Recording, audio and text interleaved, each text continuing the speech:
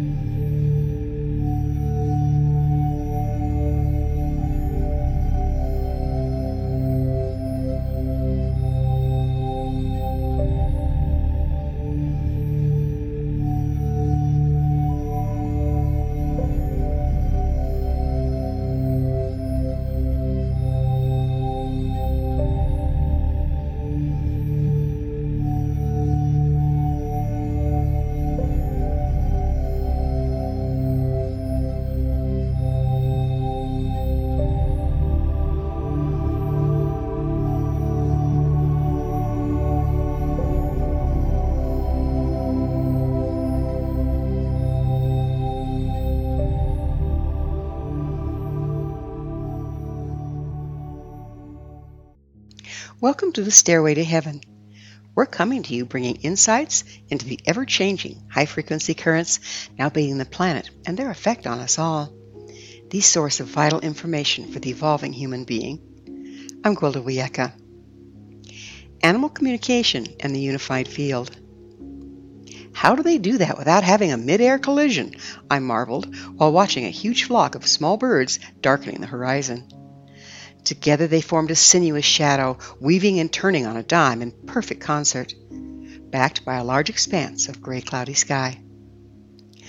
Across the ages, humans have wondered at the innate ability animals display in nonverbal communication and cooperation. We try to explain it through the concept of body language and sense of smell, but there's no way body language or scent alone could enable a flock of birds to exhibit such precision of flight. There's just too much lag time between the time information is picked up and transmuted to the brain and the adjustment needed to fly as one. Animals also have uncanny instincts that humans seem to lack. We've all heard stories of animals displaying knowledge of things they have no apparent way of perceiving at all. I was sitting at my desk balancing my checkbook when my golden retriever bolted up out of a dead sleep, howling mournfully. She ran to me, put her head in my lap, and continued to whimper. She was inconsolable for another half hour. I was terrified she was sick and in pain. Then the phone rang. It was hospice, informing me my father had just passed. I had the presence of mind to ask his time of death. The nurse informed me he'd crossed 30 minutes before. My golden father had been very close. He was amazing with animals, fed stray cats, and always had biscuits in his pockets for the dogs. Even the meanest of dogs would warm up to him when no one else dared approach them. There was never a horse he couldn't calm, and the chickens followed him wherever he went on the farm. To children, he was like the Pied Piper, loved by one and all, even the shyest among them. All he had to do was show up where children were present, and soon he'd be surrounded by them. He was the kindest, biggest-hearted man I'd ever known. What gave him his magic way with children and animals? How did he communicate with them that most of us do not? There's an answer to be found in the deeper esoteric principles of the way life works. There's a river of light that flows through all things. For our purposes, we'll categorize it into two major forms of frequency, masculine or positive, charged from galactic light, and negative or feminine, charge from the earth. In the case of humans, the pranic tube, which is an energy channel running up and down the center of the body, takes in earth light from below and galactic light from above. This light, or frequency, spirals up from below and down from above, weaving in and out around the chakras in a double helix configuration. The chakras take in both forms of light and prism them into the colors associated with each chakra. Our ability to take in light or frequency is dictated by our physical, emotional, mental, and spiritual health and clarity. There's a measurable, scientific proven electromagnetic field surrounding the body of humans and animals. This field is a form of a torus and is generated by the physical heart as it pumps blood in a spiral configuration, causing blood cells to spin. The red blood cells contain iron, as does the Earth's core. The Earth spinning around her iron core creates the electromagnetic field of the planet. Though somewhat different in form and function, not just humans and animals, but the elements and most everything have electromagnetic fields. These fields extend well beyond the body creating them. So what does this have to do with animal communication and my father's amazing gift? Some years ago, NASA discovered that wherever the sun's electromagnetic field crosses that of the Earth, a strange phenomenon occurred. These crossover points created rifts in time and space. NASA named these crossover places X-points. The phenomenon of X-points occur anywhere one electromagnetic field crosses another. The sudden joining of magnetic fields can propel jets of charged particles from the X-point, creating an electron diffusion region. Frequency information can cross through an X-point unencumbered by time and space. A handy function if you, like a flock of birds, need instant intel. The positive and negative expressions of light cause each chakra to spin, forming an electromagnetic field around each one. These fields interact with the electromagnetic field generated by the human heart and through the X-points created where they intersect. They send energy out into the world through the toroidal field of the human body by way of X-points created where the human body toroidal field crosses that of another human or anything else generating an electromagnetic field. Each chakra has differing function and expression. Depending on what's going on within us, be it physical, emotional, mental, or spiritual, our chakras activate accordingly. For instance, if we're trying to get someone to do our bidding, impose our will, so to speak, the yellow chakra located at the solar plexus will automatically activate, sending energetic impulses or frequency information to our body's field through the X-points created where the field of the yellow chakra and that of the body intersect.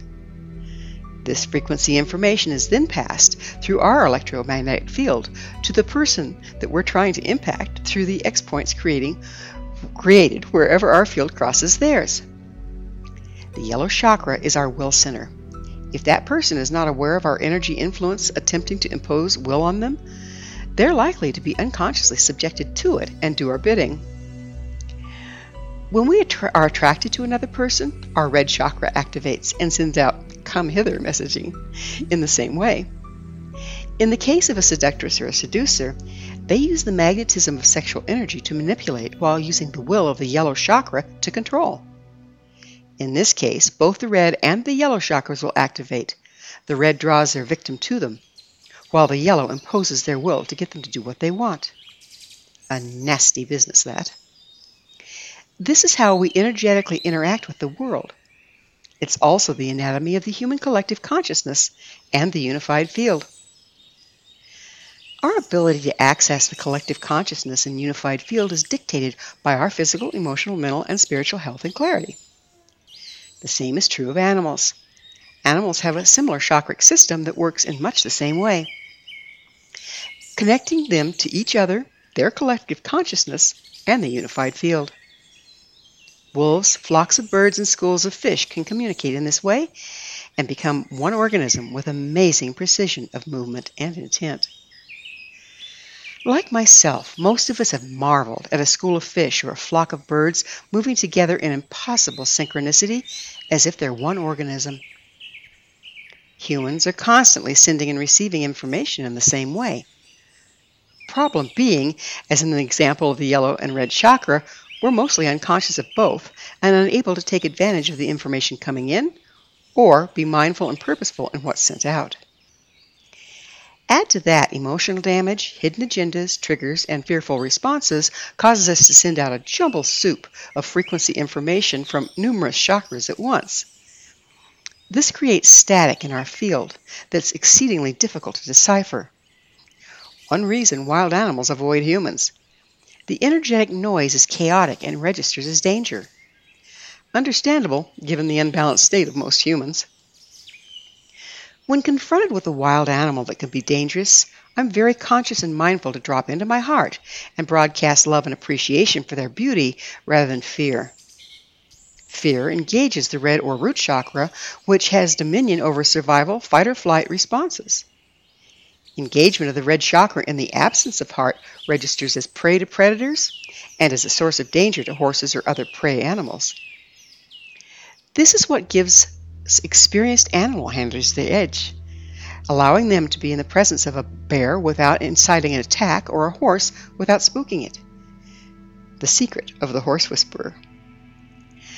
No one is sure how far the electromagnetic field is generated by the animals and humans, how far it extends, but I have seen evidence of communication over great distances, as in the case of my golden retriever. While she was in Colorado when she sensed my father's passing, he was in Wyoming. Another factor is intensity. Most of us had the hair rise on the back of our arms and neck and felt deep distress when nothing in our environment would account for it, only to discover later that someone we were emotionally close to was in deep anguish at exactly that time. Intent also plays a role. Who's not had a friend or a loved one come to mind just before the phone rang with that person on the line? We have a heart connection that spans goodness only knows how far. When someone we're connected with intends to call us, this activates their yellow chakra. That intent travels through the X points of our electromagnetic fields due to our heart connection. If the other person is in a resting state, uncluttered internally, they might be aware of it when that happens. This will register as the other person coming to mind just before they call.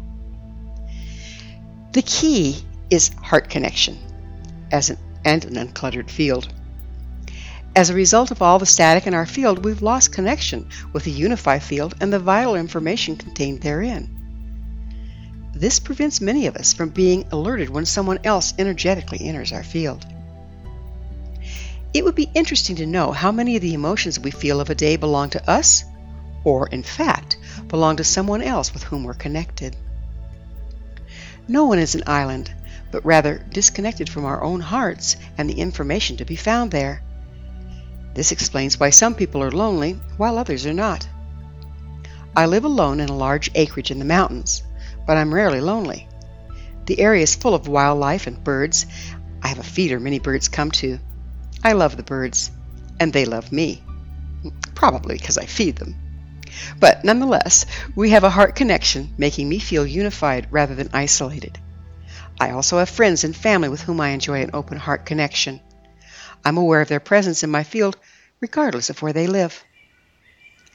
Another case in point, animals instinctively go to higher ground well before a tsunami hits shore, while most humans are totally unconscious of the approaching danger. The animals pick up the currents of life moving through the unified field, while humans do not. Realigning and refining our awareness of wielding our chakras and the ability to maintain an open and loving heart are vital in reconnecting with the unified field. If we're to survive as a species, we must return to the circle of life, become part of the whole, and in cooperation with it. Once aware of the messages coming from the unified field, we too can easily find safe passage. The X-point method of communication applies across species. The ravens and wolves hunt together. The ravens scout for prey and communicate its location to the wolves. The wolves work together as a pack, take it down, and once the wolves are done with their meal, the ravens eat what remains. Whether the human is aware of it or not, a good human-animal team uses this form of communication, such as between shepherds and sheepdogs, police officers and police dogs, a horse and rider, or a falconer and a hawk. The clearer and less cluttered the human field, the more easily read by the animal.